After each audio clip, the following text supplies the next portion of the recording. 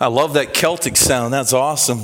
Hey, before I forget, you're going to sing that at the Man Up Conference this coming year, all right? Mark that down. Don't forget. You're going to sing that song, all right? Got it? Rob, write that down somewhere. Remember that, because I'll forget. I'm at that age where things are slipping past me, and it's sad to see them go. Many of you have asked how my mom's doing, and I happened to see my mom. We stopped by this afternoon, saw her for just a little bit. My mom left us a while ago. She's still here in body, but she has a very meager life. She just kind of sits and kind of just, soaks things in. She doesn't communicate anymore. She doesn't respond much anymore. My dad goes by 2 times a day to feed her and help her, and it's awesome to see that. Kind of goes with my message tonight a little bit, but I'm praying that the Lord takes her home. My dad's got mixed emotions about that. He loves her and needs her, but at the same time, she's not got much life. I got to tell you that. And I say this and understand what I say. I'm not for euthanasia. I'm not for that at all. It's God's timing. But I can see how people could see that when you see someone who's like that and they really don't have much. I told her today, I said, Mom, go home and see the Lord. He's waiting for you. And we'll leave it in His time. But that song is perfect. Every day we've got to get up and we've got to face something. And I don't know what you're facing tonight, but you're facing something. You've got something in your life and you're wondering, Lord, why? And we get up and we just say, Lord, I got to give it to you. And I don't understand, but I'm going to give it to you. So a great song and great opportunities here. So please continue to pray for my dad, who needs the strength to go and be with her. And then just pray that the Lord would have His perfect will and way. I tell people when I pray this, Lord, here's my will. My will is that she wouldn't suffer, that she, would have some kind of life. But Lord, if that's not going to happen, then we'll trust your will. So you pray that in your situation too, would you? And the Lord will take care of you with that. I want to give you this message tonight. I've entitled this, Revival by a Defined Christian Life Requires a Catalyst of Compassion. A catalyst of compassion. I want you to help me tonight as loud as you can. This auditorium really soaks up a lot of sound. So if you'll give me a strong voice, would you in a word or two describe this present generation? In a word or two, help me out. Lift your hand so I can see it. Tell me, give me a word or two that describes this present generation. Yes, sir, Brother Paul. Lost. Very good. What else? Yes, sir. Deceived. Very good. Excellent. Yes, ma'am. Confused. Very good. Did you have your hand up? Yes, sir. Evil. All right. Very good. What else? Yes, ma'am. Selfish. Very good. Excellent. This side over here, give you an opportunity. Anybody over here? Brother Baker, you got one? How would you describe this generation? Could somebody wake him up, please, and let him know I'm talking to? Oh, there you go. Okay, sir. Hopeless. Very good. Now, did you notice in that description, there are not many positive words. Not many hopeful things there. It's very bleak, very sad. Now, here's the problem, is that we have a mix of 2 generations here. We have an older generation that grew up one way, and we have a younger generation who's growing up a little bit different way, and those 2 generations collide sometimes. The older generation looks at a younger generation and says, they're hopeless, they're lost, they're weak, they're selfish, they're self-indulging, all those kind of things. I've heard that many times when I ask this question. And then we have a younger generation that looks at the older generation and said they're hard and they're bleak and they're discouraging and all those other things. And I have to say this, for those of us that are older looking at a younger generation, I have to ask, how did they get that way? Who raised them? Who taught them? Who instructed them that they've turned out the way they have? That didn't just happen. They just didn't come upon that way. And we have a struggle too because we have a generation that's grown up. I look at my family. My grandpa Stone was a pretty tough guy. He was very rigid. He wasn't a lot of kidding around with my grandpa Stone. He had a good sense of humor, but boy, when he said it, you better do it. And my dad would tell you better than me that if you didn't do right, you got a licking or you got a kick in the seat of the pants and you just did what you were told to do. If you went to school and you didn't do right, you got the same thing from your teacher. In fact, he had a brother that took a strap on the hands. I think he got, I don't know how many, 10, 12 smacks on each hand with a strap and 40 licks, 20 on each hand because he wouldn't cry. The teacher said, when you cry, I'll stop. He wouldn't cry. He was that stubborn.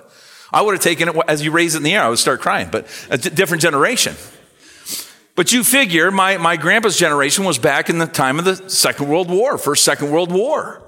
And those men went to war and saw people die and saw the atrocity of war and came back tough men, hard men. They were used to taking orders, and you did what they said or else you faced the consequences. So that generation came home and they raised their kids that way. And their kids saw how hard that was and kind of changed a little bit. And then I was raised up in the 70s. And we remember that, don't we? That was a different time. And then we've gone from that to a generation that said, well, that was maybe a little too lax, and now we've got to be a little tougher, but we don't want to be so tough. And now we have the generation that we have today. And so we had a generation, when I was a kid, I look at guys around here, I look at my dad, I look at guys like Dave Laidlaw, who I worked for a little bit, and I looked at Bobby Simmons and Joe Strachan. I think of those guys and their dads. And Bob's dad was a fisherman on Lake Erie. Tough guy. His dad was a great guy, but he was a tough guy. You didn't mess around with him. If you'd have back-talked your dad, you probably wouldn't be here today. Bob, I knew your dad, or Dave, I knew your dad, Bob Laidlaw, and I worked with Dave, and Dave was a hardworking guy, buddy. You didn't mess around. He got to get the job done. Man, he taught me some great things and working hard. And my dad, I remember one time I was in the shop working with him. I cut my finger off, and he said, "Quit your crying," glue it back on. He was just that kind of guy. I'm kidding. Actually, he was the guy that did that. My dad, these guys all lived, if they worked at all, they all did this. If they cut themselves, they didn't get a Band-Aid. They didn't have time for that. There was always a roll of paper towels somewhere in the shop and black electrical tape. And a lot of times I saw my dad with a paper towel and black electrical tape still going at it. He didn't have time to stop. He couldn't go to the hospital. They had to work. They were tough guys, hard guys. Didn't cry. You don't cry. That's not manly. And then we get into a generation today where it seems like this generation just needs more coddling, and they're not used to that loud, and they don't like the yelling, and sometimes they don't like that strong pound the pulpit kind of preaching in your face. And so we have a mix of those generations, and it's kind of tough sometimes to know how to operate in this generation. But we must learn, because we have a generation that is slipping away from us. And if we don't soon figure it out, we're going to lose a generation of people from hearing the gospel of Jesus Christ. The book of Jude helps us. Go to the book of Jude, if you would. Just before the book of Revelation. 1st, 2nd, 3rd John, Jude, Revelation. There are no chapters. There are just a number of verses. 25 to be exact. We're going to look at verses 17 to 22. Interesting passage. Jude 17 to 22. Jude 17 says, "But beloved, remember ye the words which were spoken before of the apostles of our Lord Jesus Christ, how that they told you there should be mockers in the last time, who should walk after their own ungodly lusts." Could I just stop there for a moment and say, boy, that sounds familiar? Kind of sounds like today to me, doesn't it? Verse 19, "These be they who separate themselves sensual, having not the Spirit," that we talked about this morning. "But ye, beloved, building up yourselves on your most holy faith, praying in the Holy Ghost, keep yourselves in the love of God." Could I just stop and say verse 20? That's what we talked about this morning, praying in the Holy Ghost. Verse 21, "Keep yourselves in the love of God, looking for the mercy of our Lord Jesus Christ unto eternal life. And of some have compassion, making a difference, and others save with fear, pulling them out of the fire, hating even the garment spotted by the flesh. Now unto him that is able to keep you from falling, and to present you faultless before the presence of his glory with exceeding joy. To the only wise God our Savior be glory and majesty, dominion and power, both now and ever. Amen." Am I alone in believing that that passage has echoed what we just described? Is that our generation? If it's not, it's very close. I'm 58 years of age. I'm soon to be 59 years of age. And in 59 years, we've gone in what seems the bat of an eye from a husband and wife and children as a family unit. That's what I grew up with. You had a man and a woman and children. That's the family. To a generation today where we don't know what a family is. We have to redefine that, because it can be two women or two men, or it can be somebody who thinks they're a woman or thinks they're a man or identifies as. Now we have a problem in our high schools with young people that think they are animals. Yeah, that's right. Cats is the big one. And they walk around with tails pinned to them. And the absurdity of our school system says we now have to provide litter boxes in the washrooms for those kids that identify as an animal. What planet are we on? Where are we going? Scotty, beam me up. Jesus, come and get us. That's where we're living. And so we have to identify. In my time of 59 years, we've gone from I'm a boy and I'm a girl and that's my cat and that's my dog. I don't know if I'm the boy, girl, or the cat. A woman was a lady in my day. The women's rights movement did not help you ladies. I saw a gentleman yesterday, and very rarely do I see this anymore. I saw a young man, he was about 20-something years old, and he was coming out of a restaurant, and he stopped, and he opened the door for his girlfriend, and she walked out. I said, hey, man, thank you so much. Thank you for being a gentleman. I said, there's only two of us left, and I was thinking I was going to go extinct. And the girl just kind of stood there and looked at me. I said, man, you ought to keep this one. I said, this is a keeper right here. That's awesome. Thank you for doing that. A lady, you treated a lady with respect. You held the door. You spoke politely to her. You helped her when she was in distress. Today, if you do that, you might get punched in the face by a lady. I don't know. I grew up believing a man was to be a gentleman and was to be kind and gentle to a lady and hold her up on a pedestal and treat her right with respect. I grew up believing that children were to obey and respect. They were to be seen and not heard. You didn't interject in a conversation. You waited. I talked this morning about pulling on the pant leg, and an immature child did that. But I was taught that you come up, if two adults are speaking, you waited till they're done, then you would ask the question. You didn't try to control the situation. Nobody had to bow down and worship you. You were the child. They were the adult. I grew up where churches were packed. And people were loving the Lord, and we had great service, and we still have some of that today, and we still have some of those other things today. But we're living in a world that rejects with great anger today, on a better part, God's word. I couldn't read you some of the letters we get at Bearing Precious Seed that people write us because we put a John of Romans in their mailbox. I mean, I had one guy that told me he was going to blow up our Bearing Precious Seed building because we put the word of God in his mailbox. We've had people say, if you come to my house again and put that in my mailbox, I say, hey, that was Canada Post. You have to write them. They did it. But man, they talk about terrible things. We're in a world that rejects with great anger God's family, God's gender assignment, God's order of leadership in the home and the government, and God's call to worship. How in the world will we reach our world with the news that reached us? Most of us here tonight, if not all of us tonight, there may be some children, but most of us here tonight know the Lord Jesus Christ as our Savior. We've come back on a Sunday night, and I'm glad you have because I love Sunday night church. And we've come because we know the Lord and we love the Lord and we want more of the Lord and we love the fellowship and we love the worship. How do we reach a world out there that doesn't get that?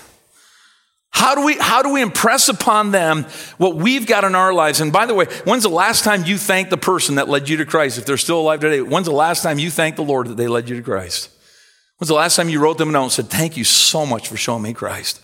If they're gone home to be with the Lord, then just thank the Lord for them. But man, I'm telling you, how do we do it?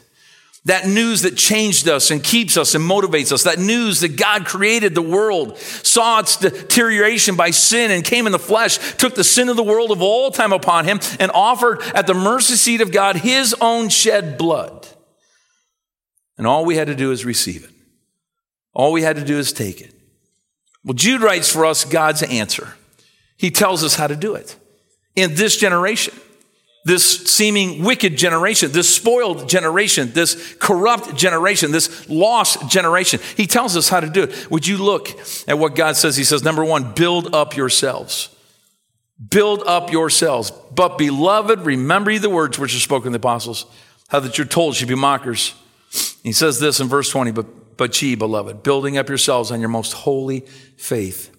To every person in this place that has heard the gospel of God's love, to every person in this place that has acknowledged themselves as a sinner in need of a Savior, to everyone who has believed with their whole heart that Jesus is the Christ, to everyone who lives this life with the Holy Spirit of God residing in them, Jude pens this: build up yourselves.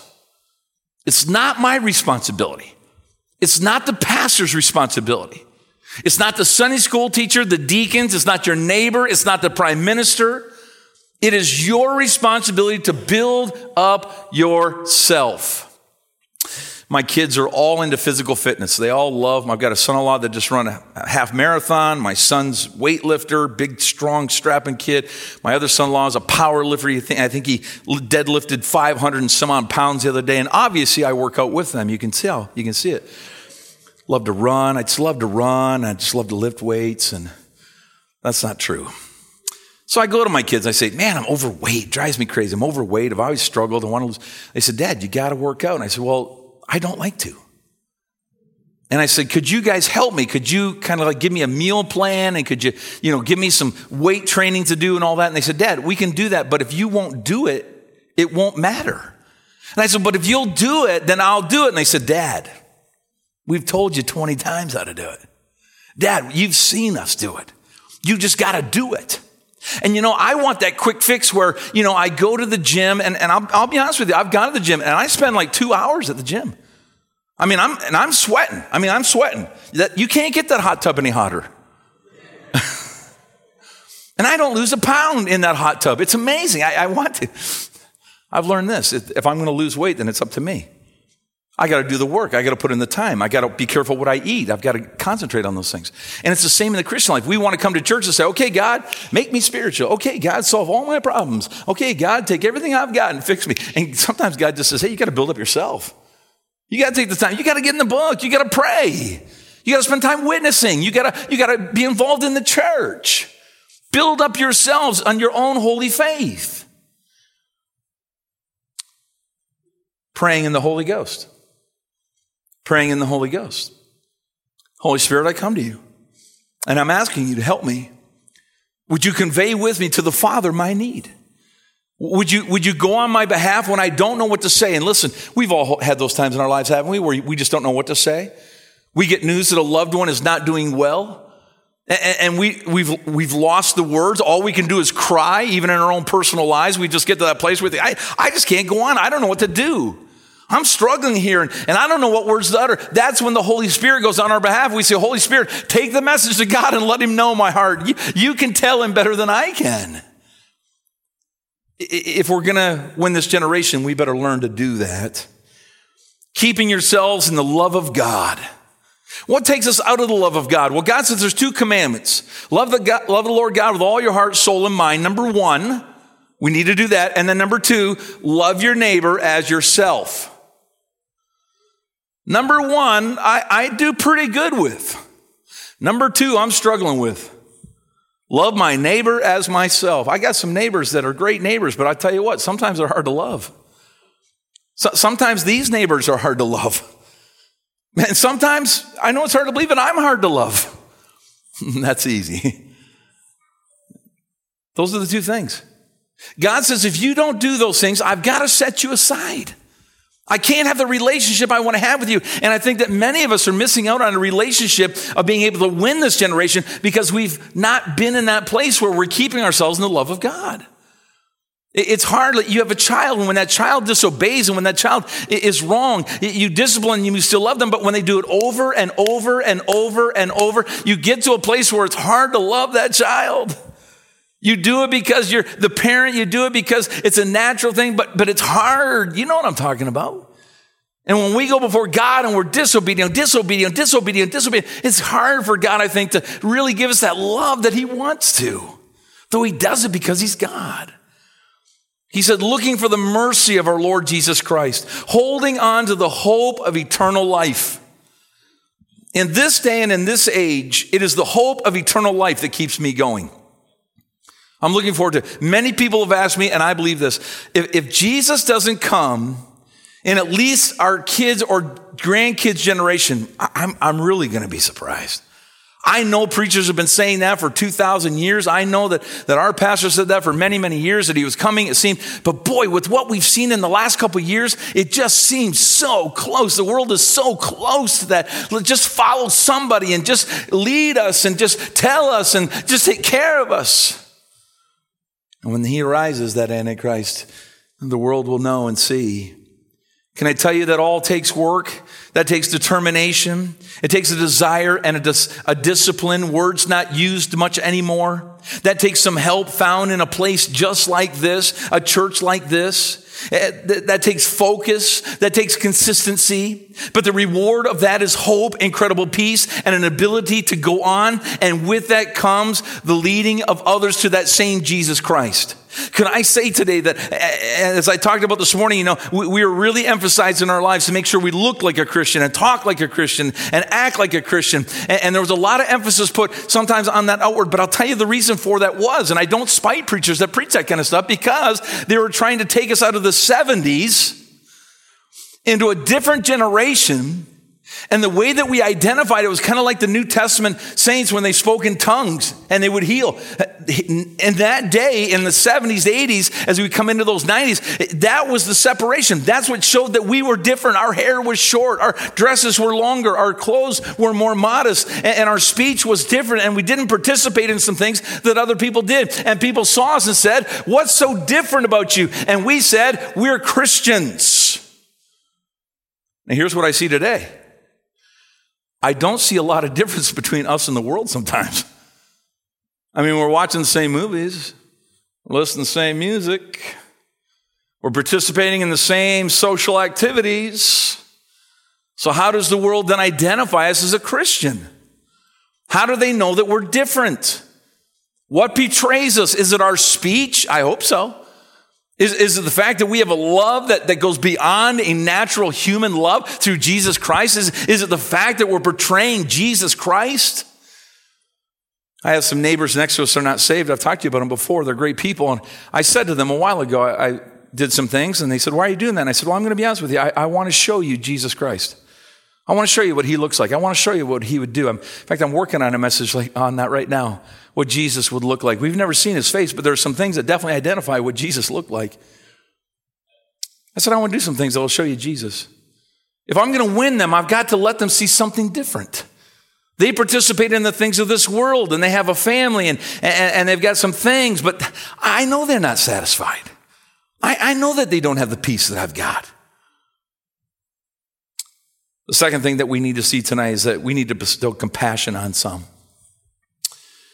My wife very astutely said, I think that's not just on some people, but on some generations.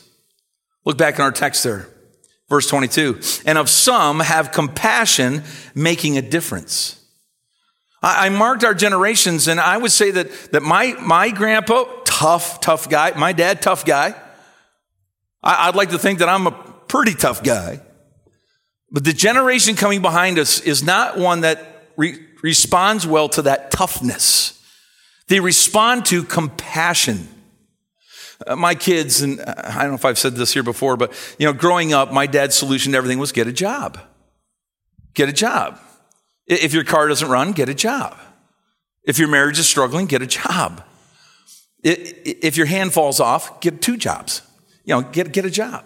And so I see people, and not so much here in Simcoe, but in St. Thomas, London, there are a lot of people standing on the corner with a sign that says, "Jesus love you, I need help, please give me money." Now, I'm going to be honest with you. When I drive by them, I think, get a job. Get a job. Just go get a job. That'll solve all your problems. And that's not necessarily going to help their problems, but that's the thought I have, because that's the way I was raised. Get a job. And I got a job. I started working when I was 12 years of age, and I'm 58 years of age, soon to be 58.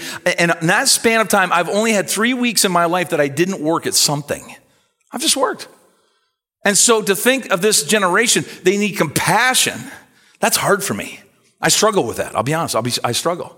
I'm just like, pull up your bootstraps and let's go. Let's go to work. Let's just get at it. Let's do it. This is what we need to do. This is the cause of Christ. People need to get saved. Let's go soul winning. Let's pray more. Let's read the word more. Let's just do that. And I found that in this generation of young people who are coming, they don't have some things we had. A lot of them didn't have a dad. A lot of them didn't have a strong dad. A lot of them didn't have a dad that worked hard. A lot of them had situations where they didn't have the things that we had. And so when I look at them, I do become compassionate, because I think, listen, they didn't have God in the school like we did. We said the Lord's Prayer every day, saying the national anthem. We had a respect for country, we had respect for others, we had respect for property, and we grew up that way. And now we have a generation that doesn't have that. I grew up in a generation where we believe God is the creator. In the beginning, God. Now we have in these last 50 years a generation that has heard over and over again, there is no God. We evolved. We were cavemen. There were dinosaurs. And we came out of the water and grew legs, and here we are today. And that's what they've been taught, and that's what they believe. They don't know there's a loving God that loves them. They don't know about a Savior. When I was a kid, I heard John 3:16 all the time. We sang songs about the Bible all the time. I got papers in school about church. Not today. And my heart breaks for them to think that they haven't had what we've had. And I think they do need some compassion. We've had, in our not so distant past generations, those that were much tougher and stronger and more determined and more resolute, people who endured terrible conflict, families that suffered through depression, people that ran for their lives to a land of freedom, people who built nations with literally their bare hands. This generation does not respond as those did to the fire and brimstone preaching and teaching of the past that we did. So what do? Do you just get upset and say, well, forget them. You're on your own. Oh, could I remind you that for some of you, that's your kids and your grandkids. And maybe for some, your great-grandkids. You want me just to let them go and slip off into eternity without Jesus Christ just because they're hard to work with? Because we don't understand them? Because they're different than we are? No. No, you want me to preach to them. You want me to love them. You want me to draw them to the things of Christ. It's like I'd want you to do for my grandkids, because my grandkids are in that generation. And I love them, and I want to see them in heaven. I want them to know Christ, so I'm going to work twice as hard.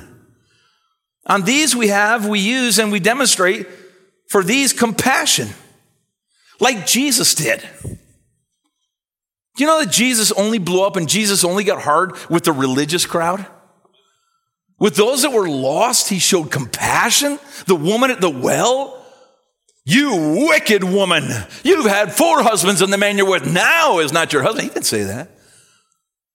He said, I can give you living water if you'll just draw from the well.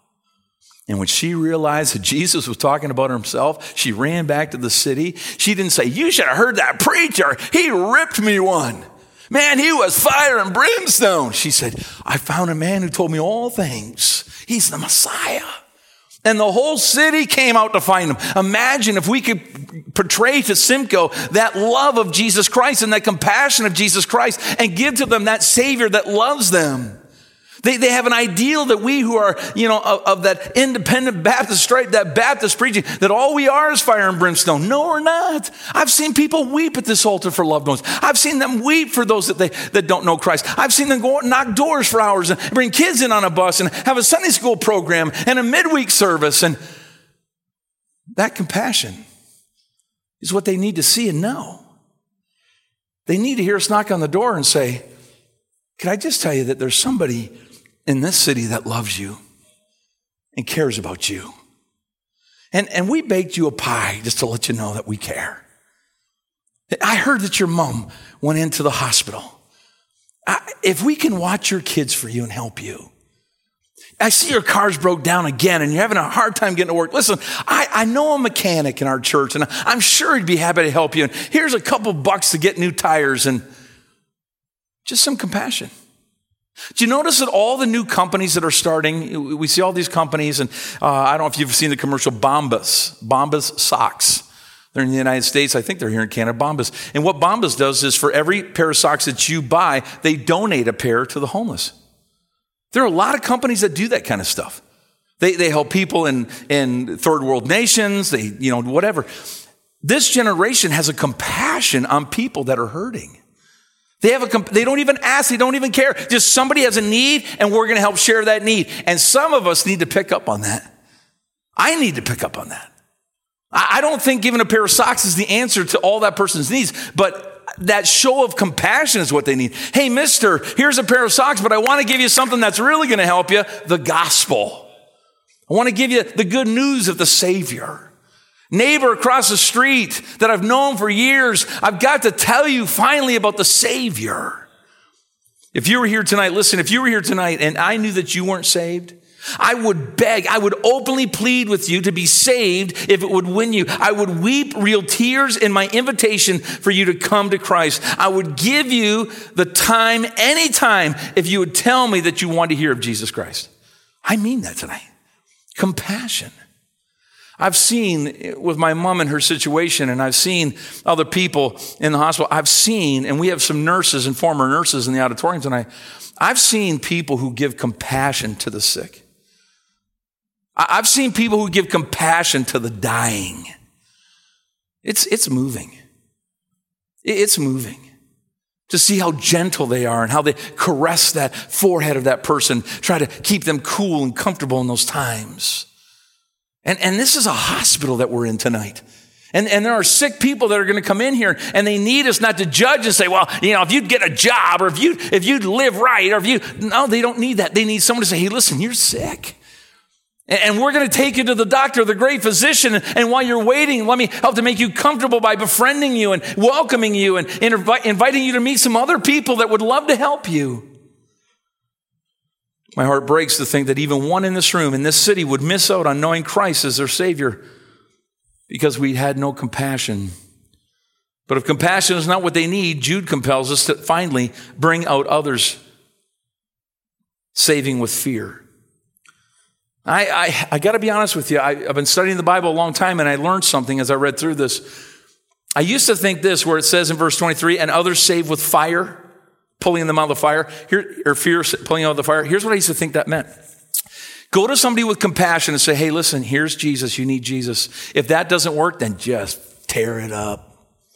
Man, as a preacher boy, you need Christ. Get saved.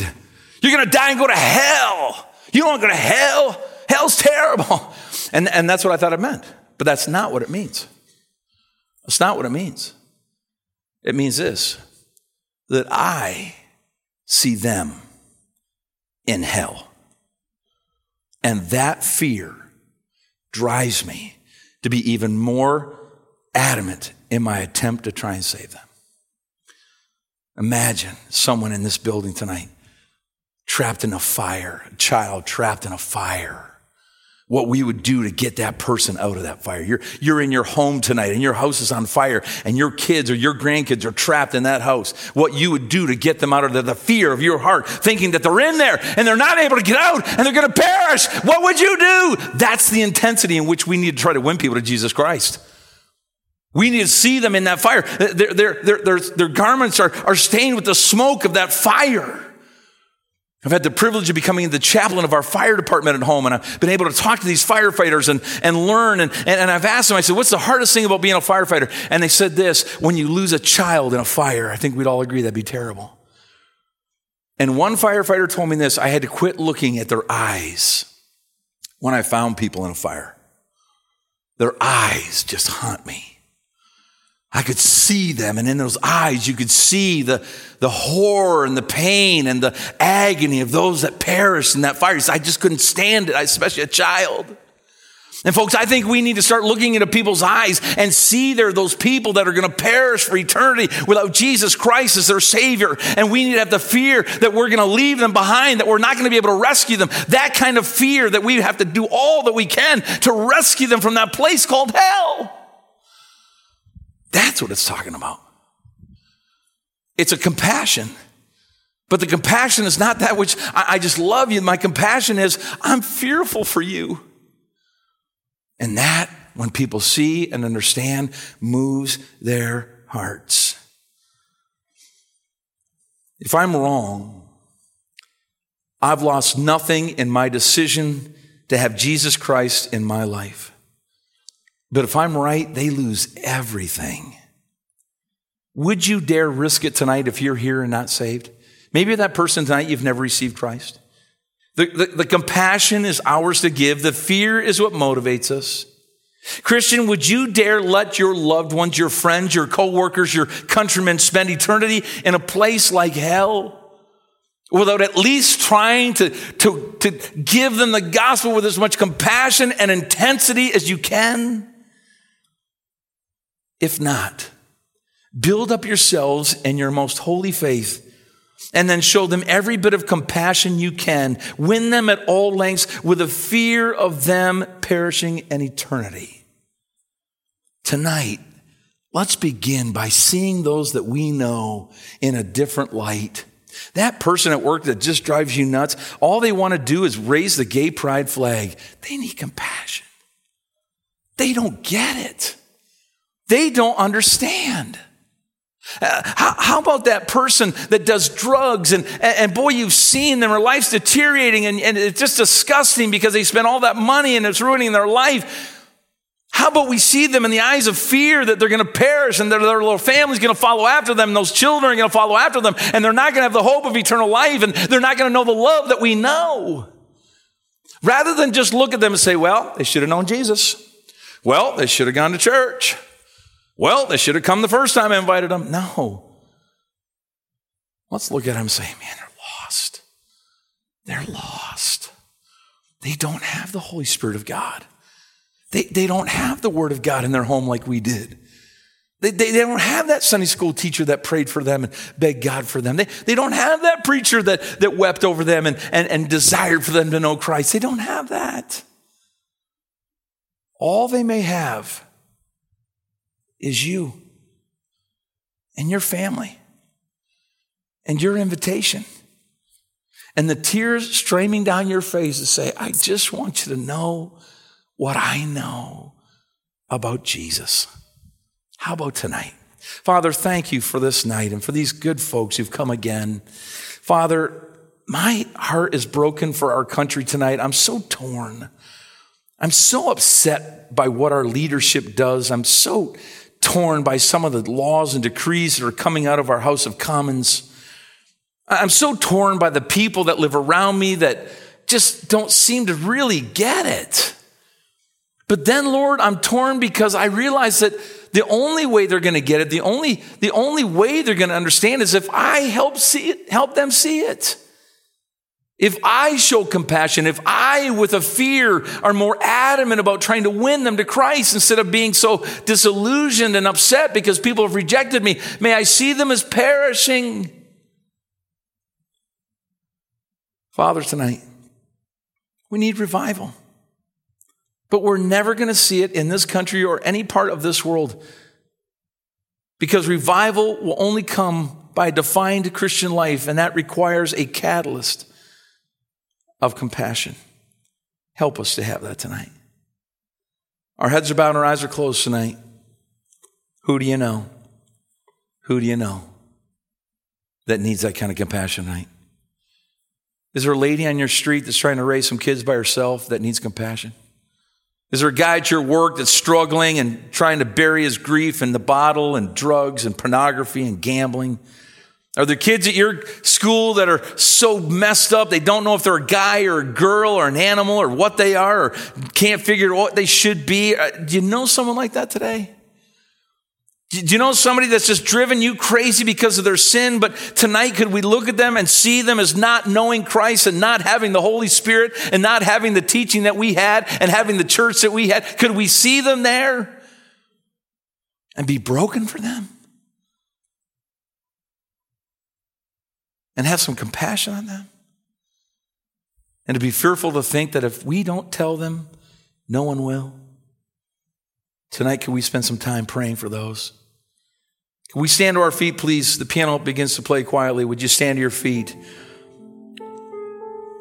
I would invite you to come tonight to this old-fashioned altar. We had some great business done at this altar. We saw some great things happen at this altar. There's tear stains on this altar from when I was a kid, begging God to let me be a preacher. I sat over here in this section, right about where Larry Wilson is. That was my spot. And many times came down to this old-fashioned altar and said, God, please instill in me a desire to win others. 12-year-old boy, make me a soul winner. Prayed for the bus kids over at 154 Maple Street that my dad would bring in on a bus, 50, 60, 70 kids sometimes. Would you come tonight and pray for those that you know? If you're not going to come tonight, in the place where you're standing, would you pray? And as we did this morning, when you're done praying, you can be seated. Lord, give me a heart of compassion. Help me to see people in a different light. Help me to see this generation in great need. Help me with fear to understand that they need the gospel. When you're done, you can be seated tonight. Some are being seated now.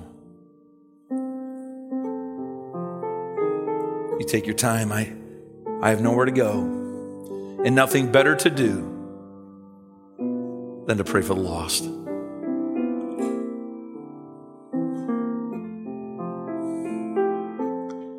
Someday's coming back. If it's today, who'll be lost? Who'll be left to face a tribulation time and to stand in the judgment of God and hear the words, "Depart from me. I never knew you. I never knew you." I wonder if someone will say, but no one ever told me. Nobody had that kind of compassion. They just yelled at me. They just cast me aside.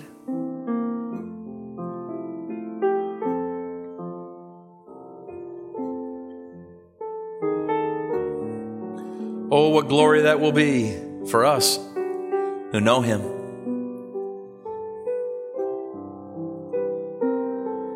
Father, thank you. Thank you for tears tonight. Thank you for hearts of compassion. Thank you for a church that for so many years has been a shining light in this community. Father, it's not always been perfect. There's been some hard times, some bad times. But there are people here still who love you and love this church and love this community. And I pray that tomorrow will be a different day. That some would be, for maybe the first time, bold enough to say, "I just want to tell you something, secretary. I want to tell you something, my school teacher. I want to tell you something, my mechanic. I want to tell you something, greeter at Walmart. I love you. I know you hardly know me. And I don't mean that in a bad way. I just want to tell you that I'm concerned for you. And I want you to know something that someone gave to me. Jesus loves you. This I know. For the Bible tells me so. And someone loved me enough to share that with me. And I accepted it. And it changed my life forever. I want you to know that. Father, help us. In Jesus' name we pray. Amen.